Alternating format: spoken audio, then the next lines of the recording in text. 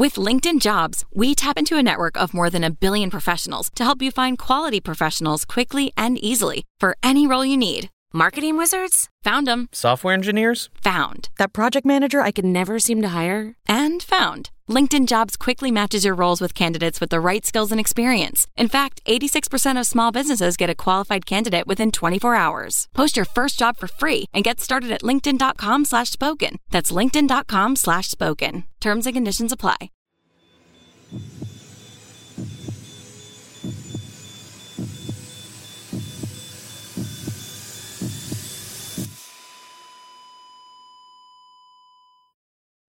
Our episodes deal with serious and often distressing incidents. If you feel at any time you need support, please contact your local crisis centre. For suggested phone numbers for confidential support, please see the show notes for this episode on your app or on our website.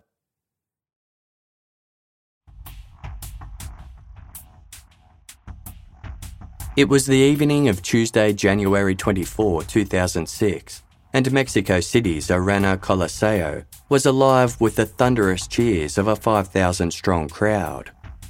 The venue was hosting Lucha Libre, a traditional form of professional freestyle wrestling celebrated for its high energy and dramatics. The headline match was an Incredibles event, with the good guy Technicos and dirty-dealing Rudos mixed together on 2 teams of 3. Each wrestler, referred to as a luchador, proudly displayed his individual persona in the colour and pattern combinations of his lycra costume and mask. Whether Technico or Rudo, spectators encouraged their favourites and taunted their rivals. The luchadores put on a show, thrilling the crowd with shooting star dives over the ropes, flying kicks to the chest, and body slams from atop posts. Then, in a carefully disguised illegal manoeuvre, veteran Rudo wrestler Universo 2000 conducted a low blow kick to the groin of rising star Technico Dos Caras Jr. With lightning-quick reflexes, Dos Caras Jr. caught the kick. In a follow-up move that broke one of the most sacred rules of Lucha Libre, Universo tore away Dos Caras Jr.'s mask, revealing his face. The crowd booed and jeered. Universo and his team were immediately disqualified. The match was over.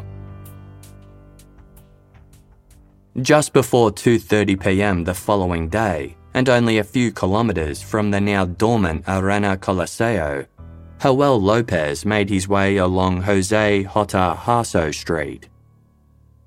The 25-year-old student had just finished his shift waiting tables and was heading to the house he shared with his landlady, 82-year-old Ana Maria Reyes.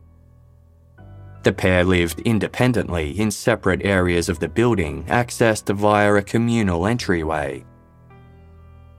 Upon entering his home that Wednesday afternoon, Joel noticed the door to Ana Maria's portion of the house was open and decided to pop in for a quick hello. But before Joel could enter, a tall, broad, muscular figure suddenly burst out of Ana Maria's room. Wearing black pants and a red sweater, the person knocked Joel aside, then barged down the hallway and out the front door. After pulling himself together, Joel called out to his landlady. There was no response. He walked cautiously into Ana Maria's living room, then stopped in his tracks. Ana Maria was lying on her back on the tiled floor. Her legs were crossed at the ankles and both her hands were curled into fists. Blood covered her badly beaten face and a stethoscope was tightly wrapped around her throat.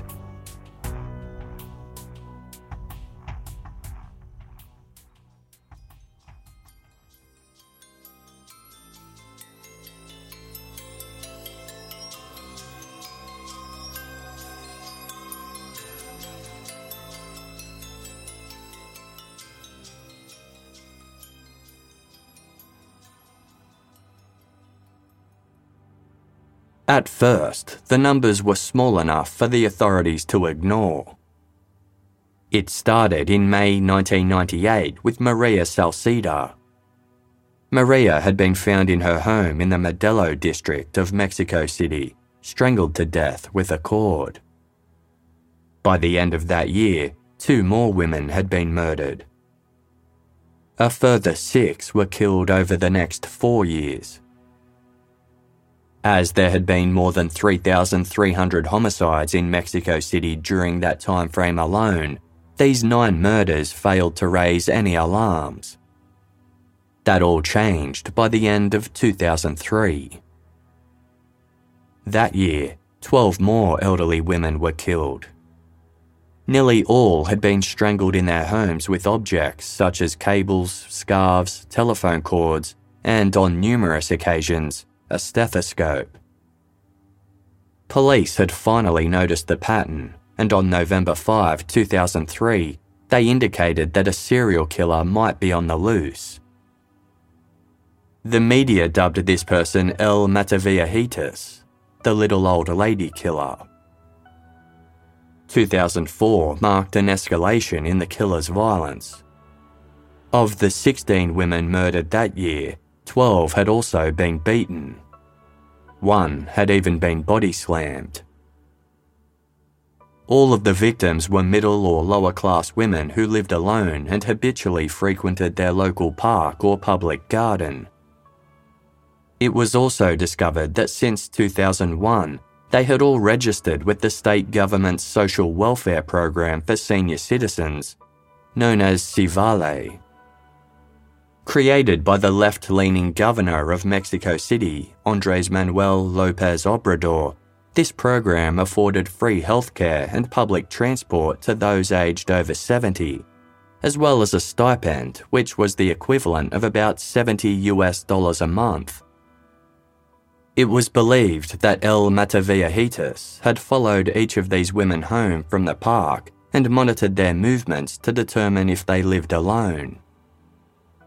Based on papers found at some of the crime scenes and the use of a stethoscope as a ligature, police deduced that the killer had pretended to be a medical representative of SIVALE.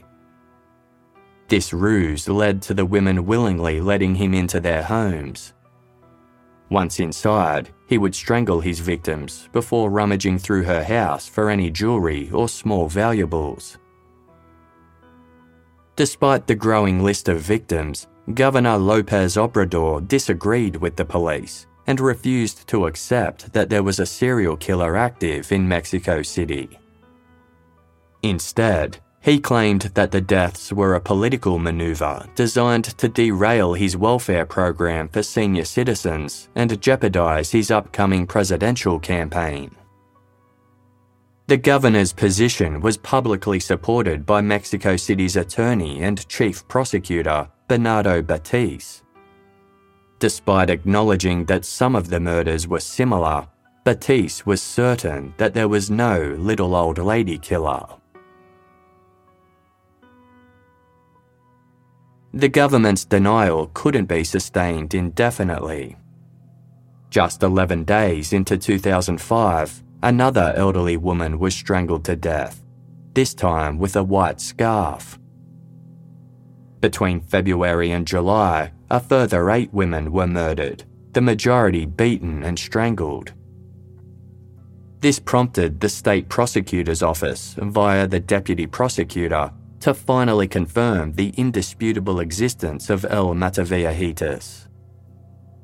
By October 2005, 7 more elderly women had lost their lives. Now accepting the danger, Chief Prosecutor Batiz was outraged that someone was targeting such vulnerable members of society, claiming that even criminals and delinquents respected their grandmothers. Despite the growing threat, investigative efforts lagged until 82-year-old Maria Gonzalez was found deceased on her living room floor, lying on her back with her legs crossed at the ankles. Maria had been beaten and strangled, becoming the 44th elderly woman killed in this manner since 1998. Her son was a renowned Mexican criminologist, and as she was a family member of one of their own, police were finally compelled to increase their efforts to hunt down El Mataviejitas. They launched a specialised task force named Operation Parks and Gardens to investigate the killings and distributed 70,000 flyers warning the community of the danger.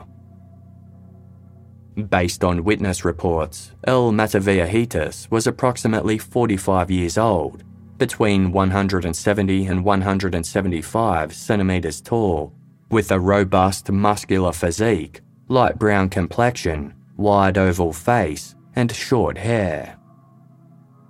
Police produced a total of 64 sketches of the possible killer. They also increased their patrols in neighbourhoods previously targeted and reportedly paid elderly women to sit in parks as bait.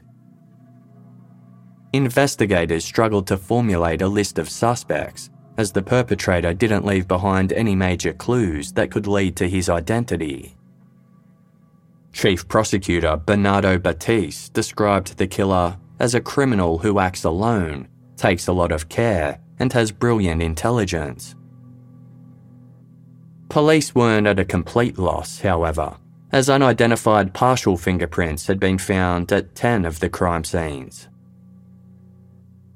In an effort to better understand the person they sought, officers for Operation Parks and Gardens participated in a week-long course on serial killers. It was taught by the French police, who had previously tracked down a serial killer named Thierry Paulin.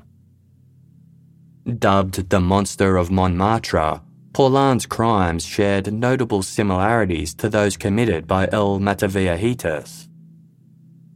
He had murdered up to 21 elderly women, and his slayings were characterised by beatings, robberies, and strangulations. As described by author Susana Vargas Cervantes, the Paris police inspector who conducted the training told the Mexican police officers that the arrest of Paulin had not been due to, quote, chance or luck, because that does not exist. 47 years ago, on a warm summer's night in Melbourne, Susan Bartlett and Suzanne Armstrong were stabbed to death in their home in Easy Street, Collingwood. Suzanne's 16-month-old son was asleep in his cot at the time. To this day, the Easy Street murders is still one of Australia's most confronting cold cases.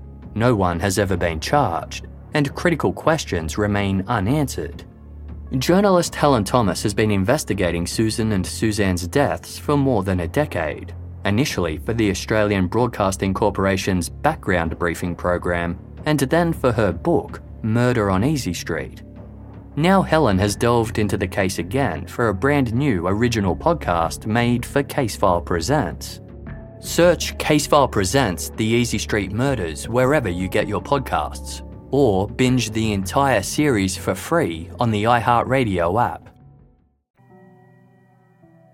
Less than 3 weeks later, Joel Lopez discovered the brutalised body of his landlady, Ana Maria Reyes, on her living room floor. Quickly snapping out of the shock, Joel spun around and ran back out of the house to catch up with the person who'd fled the building the moment he arrived. Looking up and down the street, he caught sight of the muscular figure in black pants and a red sweater fleeing north. By chance, 2 policemen were on patrol only metres away. They heard Joel shouting for their attention, ordering them to pursue the person up ahead. The officers took off and cornered the individual, who swung 2 bags at their heads in a failed attempt to avoid capture. A search of these bags uncovered a folder that contained the details of several women registered with the government's Elderly Assistance Program. There was also a C-Vale identification badge and several medical instruments. The officers considered what they had before them. An elderly woman had just been murdered, and the suspect in custody was tall, muscular, with short hair, and was in possession of C-Vale paraphernalia. Realisation dawned. They had just apprehended El Mataviejitas. Within minutes, the area was swarming with additional police, as well as Chief Prosecutor Bernardo Batiste and a crowd of reporters. To their astonishment, the killer before them was a woman. The little old lady killer was 48-year-old Juana Barraza. What struck most people when they first set eyes on Juana Barraza was her size. She was taller than the average Mexican man and towered over almost every woman. Juana was also broad-shouldered, robustly athletic, and wore her hair short. Consequently, she was often described as masculine in appearance. Her physicality was intentional, something she had worked to increase over the years. Since her 30s, Juana Barraza had trained at least twice a week doing sit-ups, running stairs, and lifting weights, all in support of her career as a lucha libre wrestler. Inside the ring, Juana had fashioned herself into one of the villains of wrestling, opting to embody a rule-breaking ruda instead of a straight-shooting technica. Her chosen stage name was La Dama del Silencio, the Silent Lady, which she claimed reflected her quiet nature and isolated lifestyle. As the Silent Lady, Juana Barraza wore a short-sleeved pink, gold and silver unitard cinched at the waist with a large silver butterfly belt buckle. She matched it with a pair of pink and gold calf-high boots and a pink and silver butterfly mask. Juana Barraza spent her wrestling career performing on weekends in the smaller regional areas across Mexico. On average, she earned the equivalent of about $25 per match, which was generally not enough to support herself and her family. To supplement her income, she performed domestic services such as cleaning, washing and ironing around her neighbourhood. During particularly harsh times, Juana also resorted to petty theft. She stole from shops and markets and eventually graduated to home burglaries. Juana Barraza performed as the Silent Lady for 10 years, until one day in 2001 when she injured her spine during a match. Doctors gave her a choice: give up wrestling or become paralysed. Juana reluctantly retired from the ring. She remained connected to the industry by becoming a lucha libre promoter. Only 1 week before her capture, Juana was interviewed live on national television by Mexican station TV Azteca. She was standing inside the Arena Coliseo wearing a red shirt and speaking about her time as a former luchadora. A smiling Juana told the interviewer that she was a ruda, both in the ring and at home. A ruda from the bottom of her heart. 2 days after Juana Barraza's arrest, the president of the National Center for Criminal Investigation admitted that her capture was a result of good luck rather than good police work. The public would soon discover exactly how ineffective the authorities had been in their investigations. In the year prior to Juana Barraza's capture, police had received numerous sightings of a tall, broad-shouldered woman near multiple crime scenes. Months earlier, in July 2005, 83-year-old Ignacia Puebla had answered her door to a tall, broad-shouldered woman with short hair who identified herself as being from the government's Elderly Assistance Program. After she entered the home, the woman realised that Ignacia was not alone. Her son was staying there, recovering from a broken leg. The woman offered to look at an X-ray of the leg and even checked Ignacia's blood pressure. At that point, another of Ignacia's children arrived at her home, and the woman hastily made her exit. Ignacia and her children didn't realise until some time later that the woman had stolen some of Ignacia's belongings. A partial fingerprint lifted from the X-ray handled by the woman was considered a very close match to Juana Barraza. Her fingerprints were also notably similar to partial prints uncovered at 10 of the murder scenes. Despite growing indications that El Mataviahitas was a woman, police had been reluctant to pursue this line of investigation. Instead, they reconciled the witness accounts by assuming the killer must have been a man dressed in women's clothing.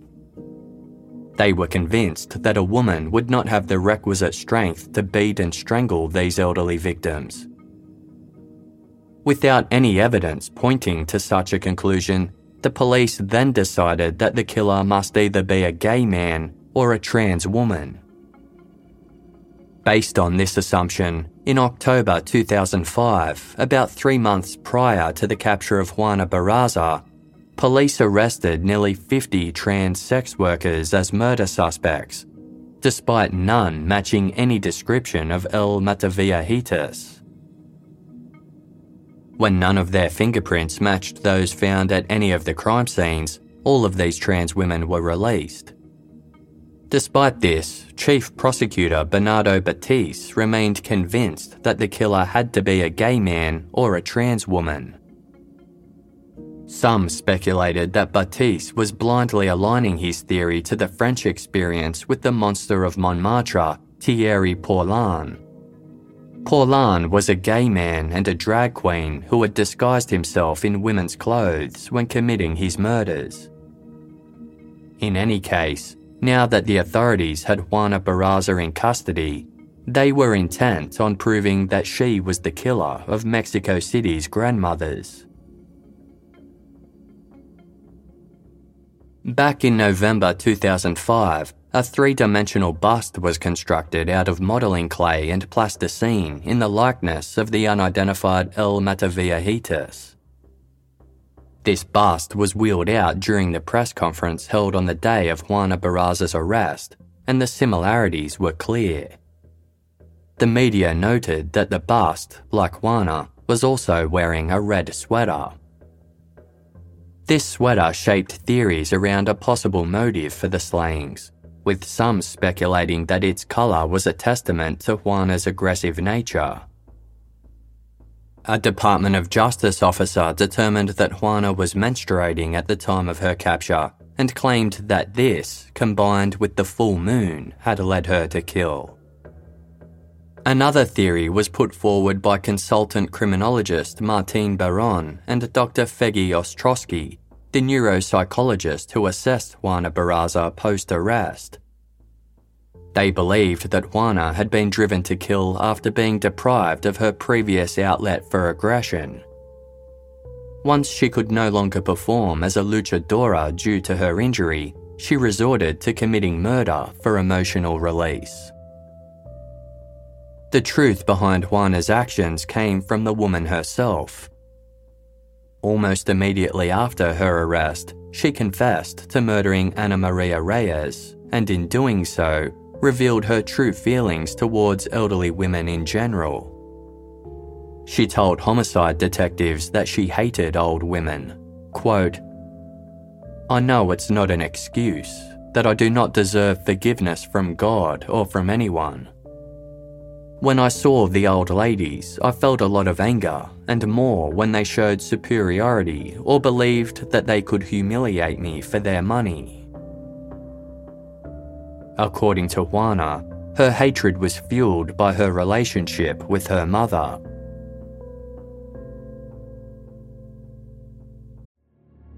"47 years ago, on a warm summer's night in Melbourne, Susan Bartlett and Suzanne Armstrong were stabbed to death in their home in Easy Street, Collingwood. Suzanne's 16-month-old son was asleep in his cot at the time. To this day, the Easy Street murders is still one of Australia's most confronting cold cases. No one has ever been charged, and critical questions remain unanswered. Journalist Helen Thomas has been investigating Susan and Suzanne's deaths for more than a decade, initially for the Australian Broadcasting Corporation's Background Briefing program, and then for her book, Murder on Easy Street. Now Helen has delved into the case again for a brand new original podcast made for Casefile Presents. Search Casefile Presents The Easy Street Murders wherever you get your podcasts, or binge the entire series for free on the iHeartRadio app. Juana Barraza was born in 1957 in a rural town north of Mexico City. Her mother, Justa, was an alcoholic teenager who worked as a domestic cleaner and occasional sex worker.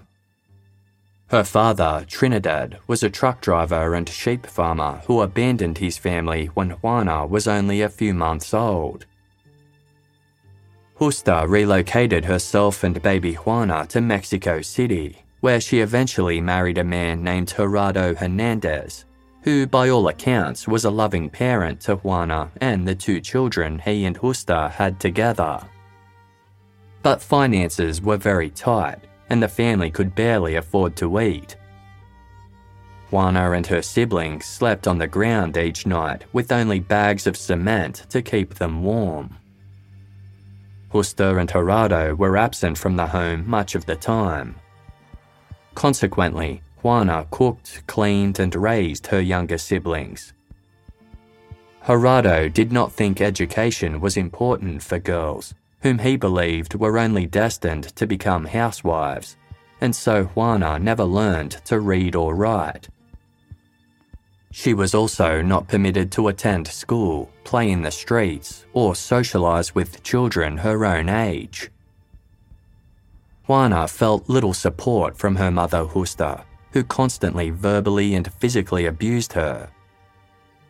Their relationship reached its lowest point when Justa traded 13-year-old Juana to a 62-year-old man named Jose Lugo in exchange for 3 beers. Lugo told Juana that she would never see her family again. Unable to believe that her mother could do such a horrible thing, Juana thought it must have been a joke and that her mother would return to collect her momentarily. When that did not happen, Juana held out hope that her stepfather, Gerardo, would rescue her. Unbeknown to Juana, Justa had told her husband that Juana had run away. She insisted that he shouldn't try to find her. On the first night of her enslavement, Juana was beaten, tied to the bed by her wrists, and raped. She wasn't permitted to leave Lugo's house and was forced to do all his domestic work. Juana was repeatedly raped and beaten by Lugo and other men, even after she became pregnant. She miscarried her first pregnancy. Her second, at age 16, resulted in the birth of a son. It was not until Juana was 18 years old that she was rescued by her stepfather. Gerardo never believed Justa's story that Juana had run away and had looked for her. Shortly after Juana's rescue, Justa died from cirrhosis of the liver. In the years that followed her mother's death, Juana married and had a daughter with an abusive man. She escaped this relationship, entered another, and had 2 more children. This relationship also eventually turned abusive, so Juana left to raise her children as a single mother. When Juana was 30 years old, her stepfather Gerardo passed away from heart complications. She would later tell her court-appointed neuropsychologist, Dr. Feggy Ostrowski, that contrary to the lack of emotion she felt at her mother's passing, Gerardo's death had left her feeling helpless and abandoned. Then, in 1998, Juana's eldest child was killed at the age of 24 as a result of gang violence. Juana described her son's death to Dr. Ostrowski as the saddest moment of her life. During one of their sessions, Juana Barraza told Dr. Ostrowski that she was sorry for the murder of Ana Maria Reyes, but maintained that she did not kill anyone else. In another session the following month, she recanted her confession and denied murdering anyone. She then implicated an unknown man in Ana Maria's murder. Ultimately, Juana Barraza was charged with 16 murders, including that of Ana Maria Reyes. As no juries are used in criminal trials in Mexico, Juana Barraza's case was presented to a judge only. In March 2008, they found her guilty of all 16 murders, along with 12 robberies. She was sentenced to a total of 759 years in prison, the longest in Mexican history involving a murder conviction. However, Mexico's penal code only permits a maximum incarceration term of 50 years. If Juana Barraza is still alive in 2058, she will be released at the age of 100. Until this time, she is not eligible for any reduced sentence or probation, and so she will very likely die in prison. From 1998 until the capture of Juana Barraza in 2006, 56 elderly women were murdered in Mexico City. For as long as possible, Governor Andrés Manuel López Obrador and Chief Prosecutor Bernardo Batiz tried to dismiss public fears that the grandmothers of Mexico City were being specifically targeted. After 23 women had already been killed, Batiz announced, "What I want to say with all certainty is that there is no serial killer." To the surprise of the community, 9 months and 13 murders later, Batiz claimed that the threat was over, as the murders had been solved.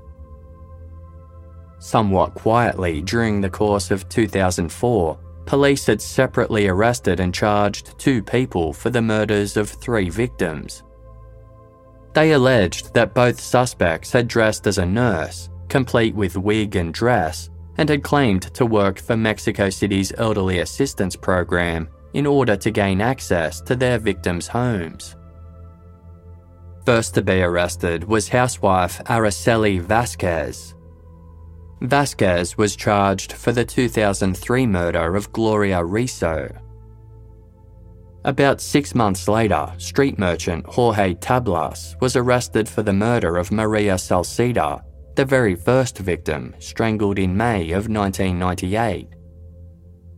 Tablas's second victim was said to be Maria Guzman, strangled in 2003 with a pair of tights. Both Vasquez and Tablas denied the allegations against them. In Tablas's case, Maria's neighbour had identified him after police arranged for Tablas to be dressed in a white coat and positioned on the street outside Maria's house for an in-situ one-person lineup. On Friday, October 22, 2004, a few weeks after the arrest of Tablas, Chief Prosecutor Batiz stated confidently, "We consider that the murders have already been solved." This was despite police only implicating Vasquez and Tablas in just 3 of the murders out of the 30-odd that had so far taken place, and the fact that murders continued long after their arrests. In fact, on the very same day that Chief Prosecutor Batiz told the grandmothers of Mexico City that they were once again safe, 70-year-old Maria Martinez returned home around 5:30 p.m. Before she could change out of her crisp white shirt and pressed black trousers into something more comfortable, there was a knock at her door. In the days that followed, Maria failed to show up for a family gathering. When repeated calls to Maria went unanswered, her sister Guadalupe drove to Mexico City to check in on her. It was about 4 o'clock in the morning when Guadalupe arrived at Maria's apartment. She opened the door and turned on a light. The living room was a mess, as if someone had furiously rummaged through every drawer. Maria sat unmoving and silent on the sofa, her body bent forward. She had been strangled by a stethoscope so forcefully that her neck had snapped. Guadalupe sat beside her sister's hunched-over frame. Next to Maria were a number of scattered photographs showing her at a ceremony a few months prior, receiving a Lifetime Achievement Award for her 50-year service as a schoolteacher. Guadalupe hugged Maria tightly and eased her body back into a more comfortable sitting position. There was nothing that she could do about the blood on her sister's white shirt, but she did wipe the blood off her sister's face. Juana Barraza would ultimately face justice for the murder of Maria Martinez and 15 other elderly women. However, there is no evidence that investigations continued once she was behind bars. The murders of more than 30 other elderly women attributed to El Mataviajitas remain unsolved.